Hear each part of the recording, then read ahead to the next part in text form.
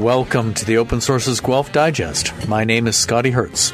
OSG Digest showcases one of our notable interviews from our regular show here on CFRU, either from the archives or occasionally we have something hot off the virtual press. And this week we have something new from the International File. For those of you interested in urbanism, cities, planning, bicycles, and how to keep your cool in an air raid, you will not want to miss today's guest. Mikael Colville-Andersen is an urban designer, an author, and the host of Life Size City, which streams here in Canada on TV Ontario and CBC Gem, and he's the founder of Bikes for Ukraine. Mikael Colville-Andersen joins us today from Kyiv. Welcome to the program, Mikael. Thanks very much, man. Good to talk to you.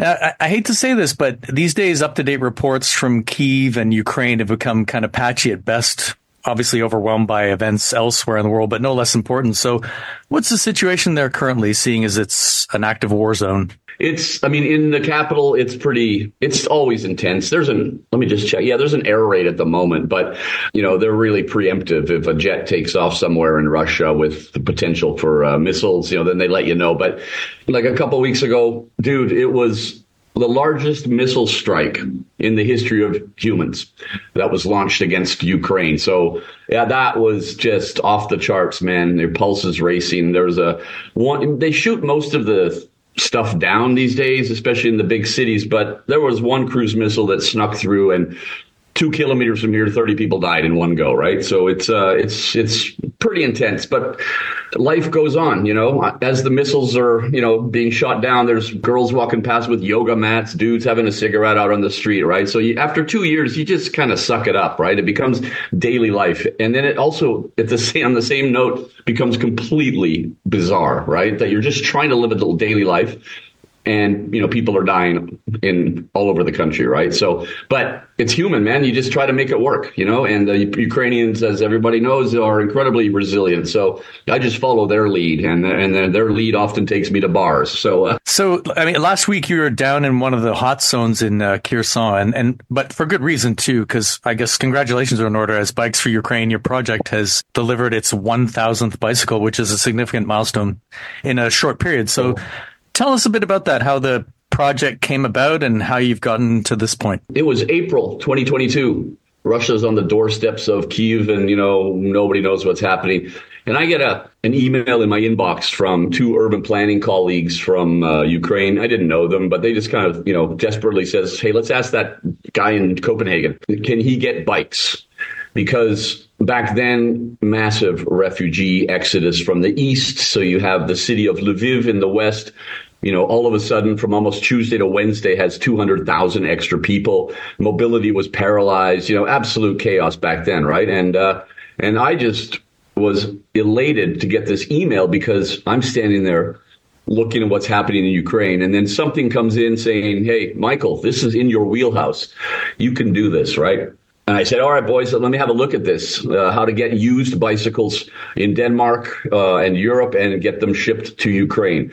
And off we went. And that ended up taking over my life, man, ever since. I think I've been in Ukraine, 15 months in total since the start of the full invasion.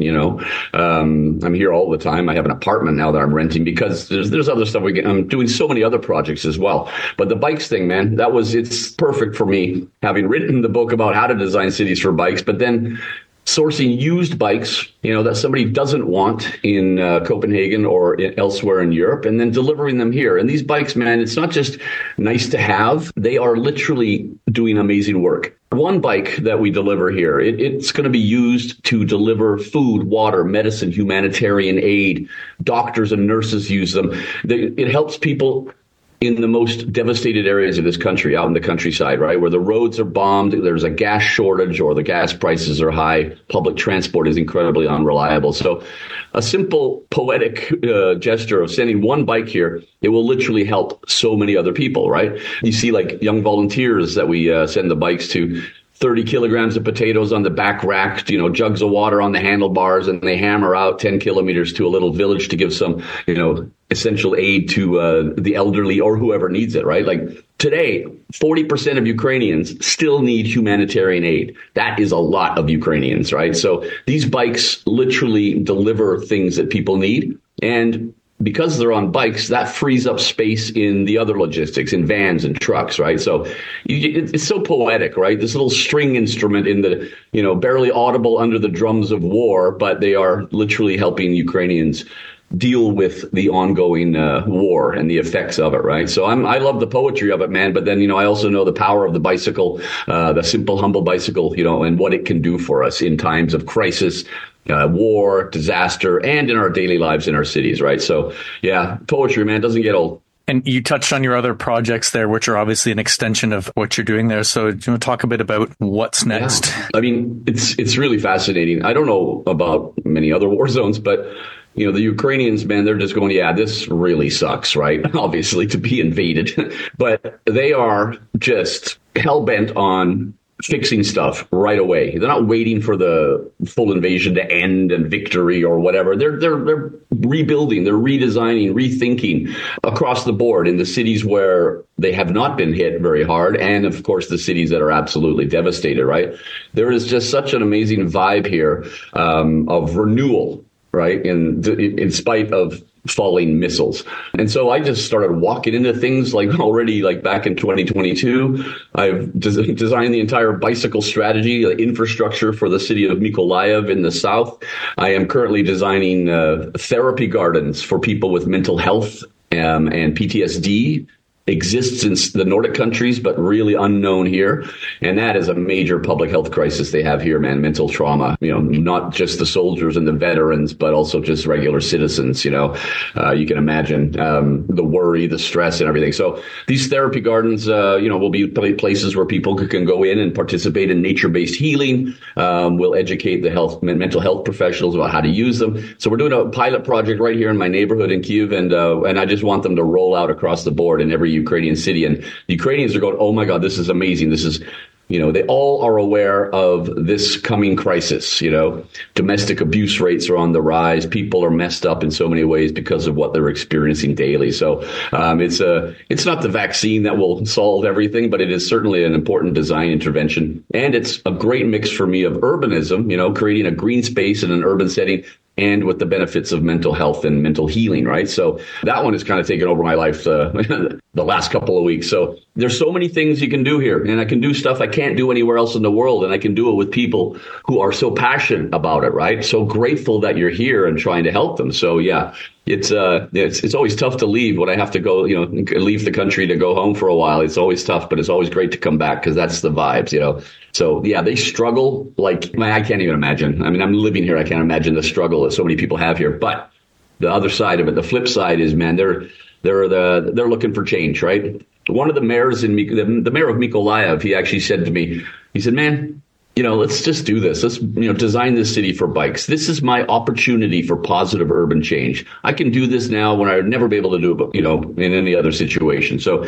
I hear that phrase almost, quoted verbatim across the country here. This is the time, right? Let's do this. The young people here, man, they are electric. They see this opportunity in a very hierarchical society to finally have an influence on urbanism, on social issues, you name it, right? So yeah, it's really an addictive vibe being here and having the opportunity to help in so many different ways. All of them within my wheelhouse, which makes me happy. I got stuff in my head. I got to use it. You know what I mean? For sure. And I take it you're documenting the whole thing. Is this the type of thing that we'll see in the future, maybe in what's been hinted at, the next season of Life Size City or something like that? Oh, I would love to. I've been pitching an idea around here, obviously, they're spending money on important things like defending themselves and social issues and stuff. So, but I've been pitching around to some big companies here, just a Ukrainian version of the Life Size City, where this schmuck travels around to the cities. And exploring the culture of the urbanism and meeting the people, even though Ukraine, as you said, you led with that, it doesn't really appear in the media as much as it does before. War fatigue is a phenomenon in the media, and so many other nasty things happening takes the focus away from, everything else. But yeah, it's kind of, I document everything we're doing here. We're doing a lot of tactical urbanism coming up when the spring hits us, going out and fixing stuff on the urban landscape. I got a group of young kids here who are just electric about doing this. So never a dull moment, I can tell you. But yeah, I document as much as I can, mostly on Instagram, some on my YouTube. I got to get some more game back on the YouTube channel, but oh yeah, what happens here can happen anywhere. And if they can do it in a war zone, then you can do it in Winnipeg, you know what I mean? Or wherever you are, right?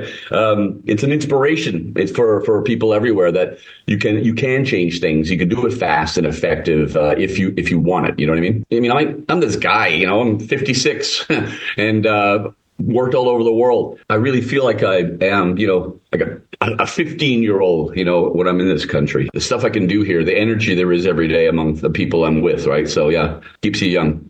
Well, that kind of speaks to my next question. We were saying about applying the principles the world over, as you've shown in Life Size City and other things. Mm-hmm. Get out, do the homework. There's obviously people doing, let's call it direct action, but there's also bringing it back to, say, the Canadian model where the planners are just kind of sitting in the office and not getting out and looking at what's actually happening. You call the observational, right? The burning question, at least in my case, with our city, let's speak to Canadian cities for a second.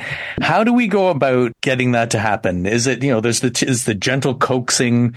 Do we try and get progressives elected? Do we just go out and do it? Is it like a combination of these things? It's like I've heard this question for years, and really the thing about it that sucks is that it is, despite all the best efforts of the most amazing activists and passionate citizens all over the world, at the end of the day, in many cases, it really is top down. So back to what you said, electing the progressives, right? I think that's the big picture, right? Like the radical urban change that we deserve in our cities after 70, 80 years of car-centric engineering. We need to go back to urban design. It's a whole different profession, which really focuses on how humans should thrive in a city. And we know how to do it, right? We've lived in cities for 7,000 years, and there's so many things that we can learn from the past, rational, logical solutions, which are hard to see because of the elephant in the room, car-centric planning, right? So, yeah, electing the progressives. But I think, after 4 seasons of the Life Size City, I've really, really learned that it is the citizens, right, that make the change, that force the change, and they can. And we I said they. I'm also a citizen. We can do it in our neighborhood, right? The battle against all the things that we're facing: climate change, car-centric planning in this country, war and invasion and financial, crises and everything. The battle starts in your neighborhood. It's street by street, neighborhood by neighborhood, and then city by city, right? So going out there and planting a food wall or a garden, or doing some cool tactical urbanism, taking away a parking spot, making a parklet for people to sit down, the elderly or whatever. It really is up to the citizens now. And we've been completely ignored because of the monster of engineering and, car-centric thinking. Nobody's asked us any questions for 70, 80 years. Nobody's consulted us. But that is what I learned from day one of filming The Life Size City, is that there is this amazing collective, subconscious, movement. A neighborhood in Buenos Aires, a neighborhood in Toronto, in Tokyo, all over the world. People are standing up going, you know what? I'm kind of tired of not being heard. Stuff ain't getting fixed, and I want it done, right? I want to fix it. Let me get some neighbors together and just do it, So that really is a sign that people are fed up, right? Where the shelf life for being ignored is like that 70 years of car-centric planning, and now it's going, yeah, enough is enough. The episode of Toronto in The Life Size City in season 1, I think, is still one of the ones that inspires me the most. I had no idea that there are so many people in Toronto who are taking part in NGOs, in social programs.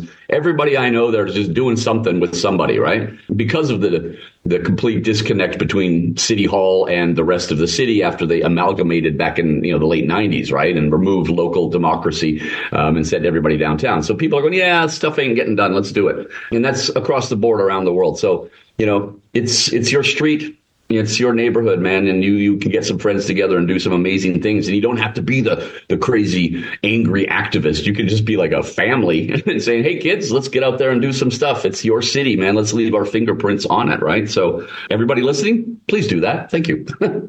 The call to action. Yeah, and we quite enjoyed the Hamilton episode because being on Highway 6, we have more of an affinity to Hamilton now. We're getting more tied to Toronto with the links that are being created, the GO train train and whatnot.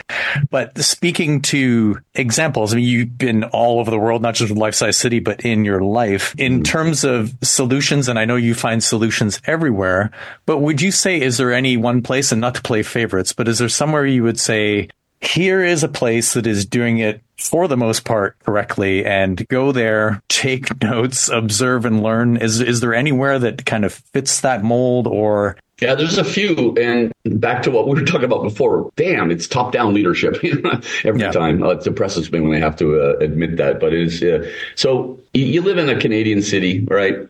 Big or small, and then you think Tokyo. Oh my God, it has nothing to do with us, right? It's just the population's larger than Canada, right? It's a mega city, and yet that is probably the most life-size city I've ever been in my life. You know, it's not the whole glossy neon that we see when we think about Tokyo. It's the neighborhoods. 4-year-old children walk to kindergarten by themselves. You know, there's a lot of societal aspects that won't be very easily transferable into any other context, but the way they design their cities and their neighborhoods where they live, not downtown where they work. But man, that's really inspiring. So the general point there is like, let's not just say, oh, that's Japanese. That's Tokyo. It's a mega city. I'm from Guelph, or I'm from, Abbotsford. It has nothing to do with me. Oh, yes, it does. Right. Because they're just humans who design something really nice, and all humans deserve to live in a place that's nice. Right. That's kind of my little joker answer. But I always say right now, there's cities like Copenhagen where I live, man, benchmark city for urbanism, years and years of, very logical, rational, pragmatic approach to making things better. And most humans, if they want to be, can be rational and pragmatic. So things to learn there. Right now, though, the city to watch, and really the only city on the planet, is Paris. They've had political leadership for 20 years now, the same kind of group of people. And I don't even know every week something happens in Paris that just makes my jaw drop. I spend a lot of time there. I was there for a whole month last February on an artist residency, and just like every school in the city, they're just blocking the street off for cars. Children should not have to walk down a busy street to get in the door of their school. Across the board, the whole city. They're building bike lanes like there's no tomorrow. They're hosting the Olympics, and they're making bike lanes. You'll be able to ride your bike to every venue in the city, right? On Olympic bike lanes, they're calling them, right? Greening the city. They're creating urban forests all over the city, huge ones, right outside City Hall. Imagine Toronto City Hall, that whole plaza, lifeless plaza with tourists taking photos of themselves in front of the Toronto sign. Imagine that as like a forest, rewilded with benches and, the whole cooling effect of on a hot day, you name it, right? So Paris is definitely the one. There's a kind of a freestyle film I made on my YouTube channel about that. That's inspiring because it's Paris, one of the most iconic cities in history, right? So that is inspiring. And, a city like Toronto or Montreal, the bigger cities can be inspired by what bigger cities are doing. They usually like to think they can do it themselves, right? But definitely Paris is amazing. But Medellin in Colombia, again, they're Colombians, nothing to do with us, but they have had political leadership that completely transformed that city from the murder capital of the world in the Pablo Escobar era to the urbanist darling. Still today, it's still just a Disneyland for people like me, man, the stuff they've done there, So, yeah. Bunch of cities. There's no one answer, but I think Paris is the one to watch at the moment. But there's lots of elements, man. And there's this kind of not invented here mentality. That's what you call it. But this is America. This is Canada. We can do it ourselves. We don't need those Europeans to tell us what to do. We can all learn from each other, and we should not be shy from freely stealing the best ideas and implementing them in whatever city or town that we live in. Right? It's just.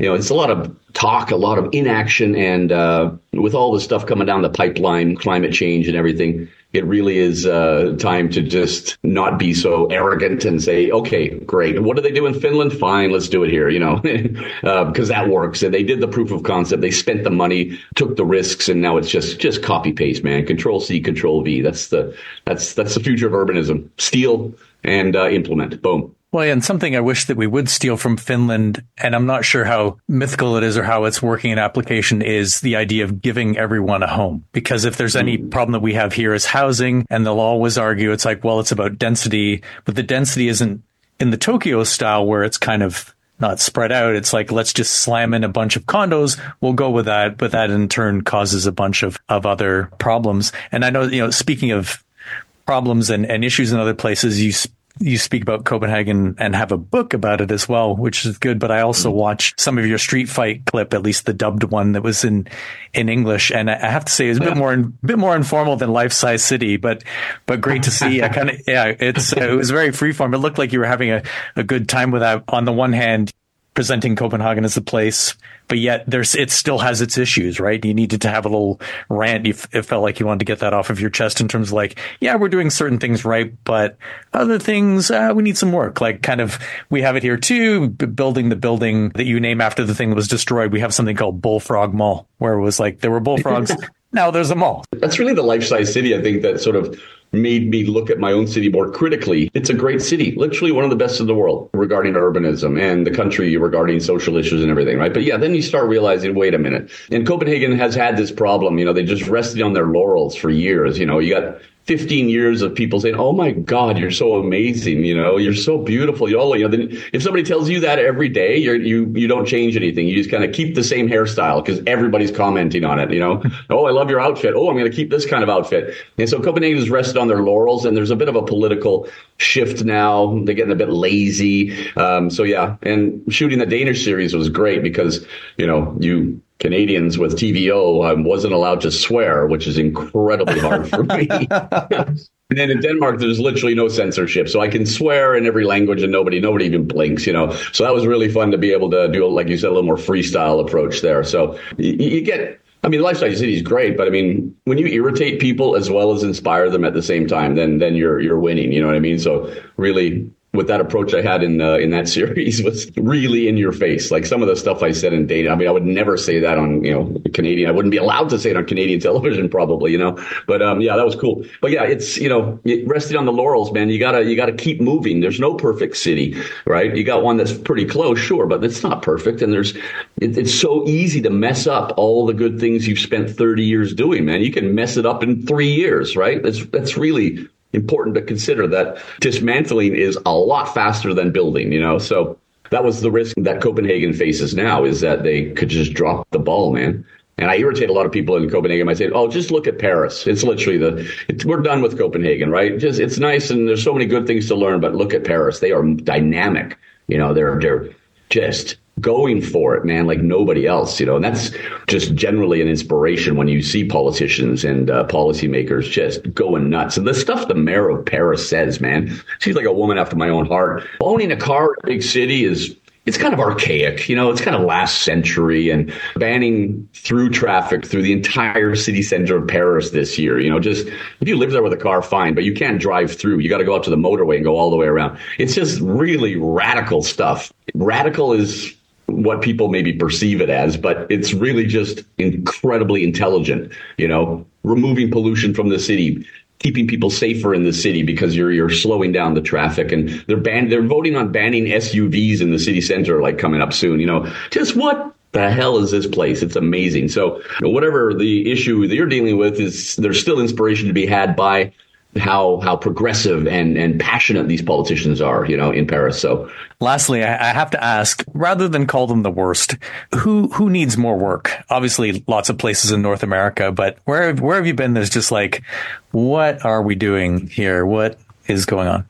Yeah, man. Through the years, a lot of people have seen the series or heard me speak about urbanism and every day, what about like Asian cities? And I'm going, oh yeah, I really, or African cities, like, it's a beautiful chaos. You can see it on YouTube or wherever, just like no traffic rules, just everything works though, that, yeah, those kind of places will never be cute and polished Nordic capitals, right? And they should never be, either. But that's the challenge. I'm not saying, you said worst. I'm not saying they are the worst. I'm merely saying that they are really a massive challenge, figuring out how to, some semblance of order into a city like Mumbai or, Nairobi or whatever, right? I can never answer that question. But then, yeah, and, chaotic Bangkok, so much engineering and concrete and pollution and all, that's like, oh my God, there's so many things we can do there, right? But I think I'm going to go, I'm going home here, buddy. My parents immigrated to Canada in 1953, where I was born and raised in Calgary. Then I left Canada at 19 and went, traveling and ended up back in the homeland in Denmark. But Yeah, filming the Life-Size City in season 4 there, talking to the mayor, and man, she is so cool. That woman, I tell you, she's just talking to an urbanist. Like, she knew all the key phrases and she knew exactly what she was talking about, right? And then she's saying stuff, and I said, okay, wait a minute, because you're saying the same stuff that I heard when I grew up in Calgary, like at the age of 10, right? Oh, this city's on the cusp of change and we shouldn't be handcuffed to one industry and just all the same. And it was almost verbatim, right? And I'm going, this is 50 years of saying the same damn thing. I go back to Calgary and I go, this is the same place that it was 50 years ago, like when I was a kid. There's no difference. Maybe there's more parkways and parks and places to ride a bike along the river, but man, it's still this absolute, North American typology city, right? Where the downtown empties and everybody goes to the suburbs. The donut, we call it a donut in urbanism, right? It's an empty hole at night. No life downtown. People stick to their suburbs. So yeah, I'm going to give Calgary a rap on the knuckles there because they just, with the kind of the Calgary vibe, yeehawk, we're oil capital and all that bombastic kind of approach and the rhetoric. It's like, yeah, you've been talking for 50 years and you ain't done anything, man. So those kind of cities in America, in the States as well, that they're so locked into that typology. It's so hard to change, right? Fair enough, Calgary built the light rail transit in the 80s, which nobody else was doing in North America, and it's just a massive success still. But yeah, the loud talkers, they're the ones you got to really keep an eye on because it's just a lot of talk and not so much action, But that kind of thing, in your neck of the woods. I think Toronto better, Montreal great, Vancouver has its qualities, but you got that Calgary vibe, Denver, Houston kind of thing. Those are the one. Phoenix is the one I always use, man. Phoenix is like the last city we're going to ever fix because the sprawl is just so massive. There's no density, So that typology of cities, that's still the thorn in my side, the one that makes me want to cry. Well, you've given us a lot to think about and homework indeed. So thanks for joining us today, Michael. And if listeners want to learn more about you and what you've been up to, what you're doing, how can they do that? Send me a postcard. No. No, Instagram probably. Follow me on Instagram, the YouTube channel for the Life-Size City. I'm going to be doing some more stuff here from Ukraine to show you what's going on here and the challenges they face, and perhaps you can reflect yourself in the challenges here with where you live in Canada. It's kind of a similar, it's basically Toronto here, right? It's the same size and stuff and same kind of challenges. So now you made me want to do this little Life-Size City riff in Ukrainian cities. Best of luck to you, both Ukraine and beyond, and we look forward to hearing what's going to transpire in the future. Great. Thanks so much, man. Pleasure. Thanks a bunch.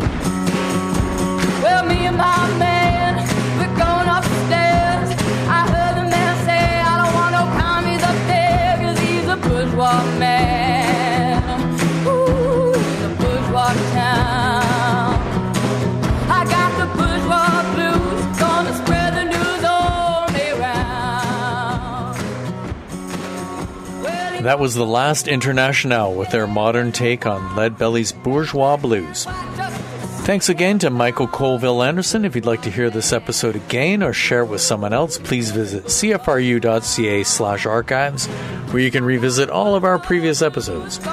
This has been Open Sources Guelph Digest. To find out more about open sources, please visit opensourcesguelph.com. I'm Scotty Hertz. For the Open Sources team, Slanja.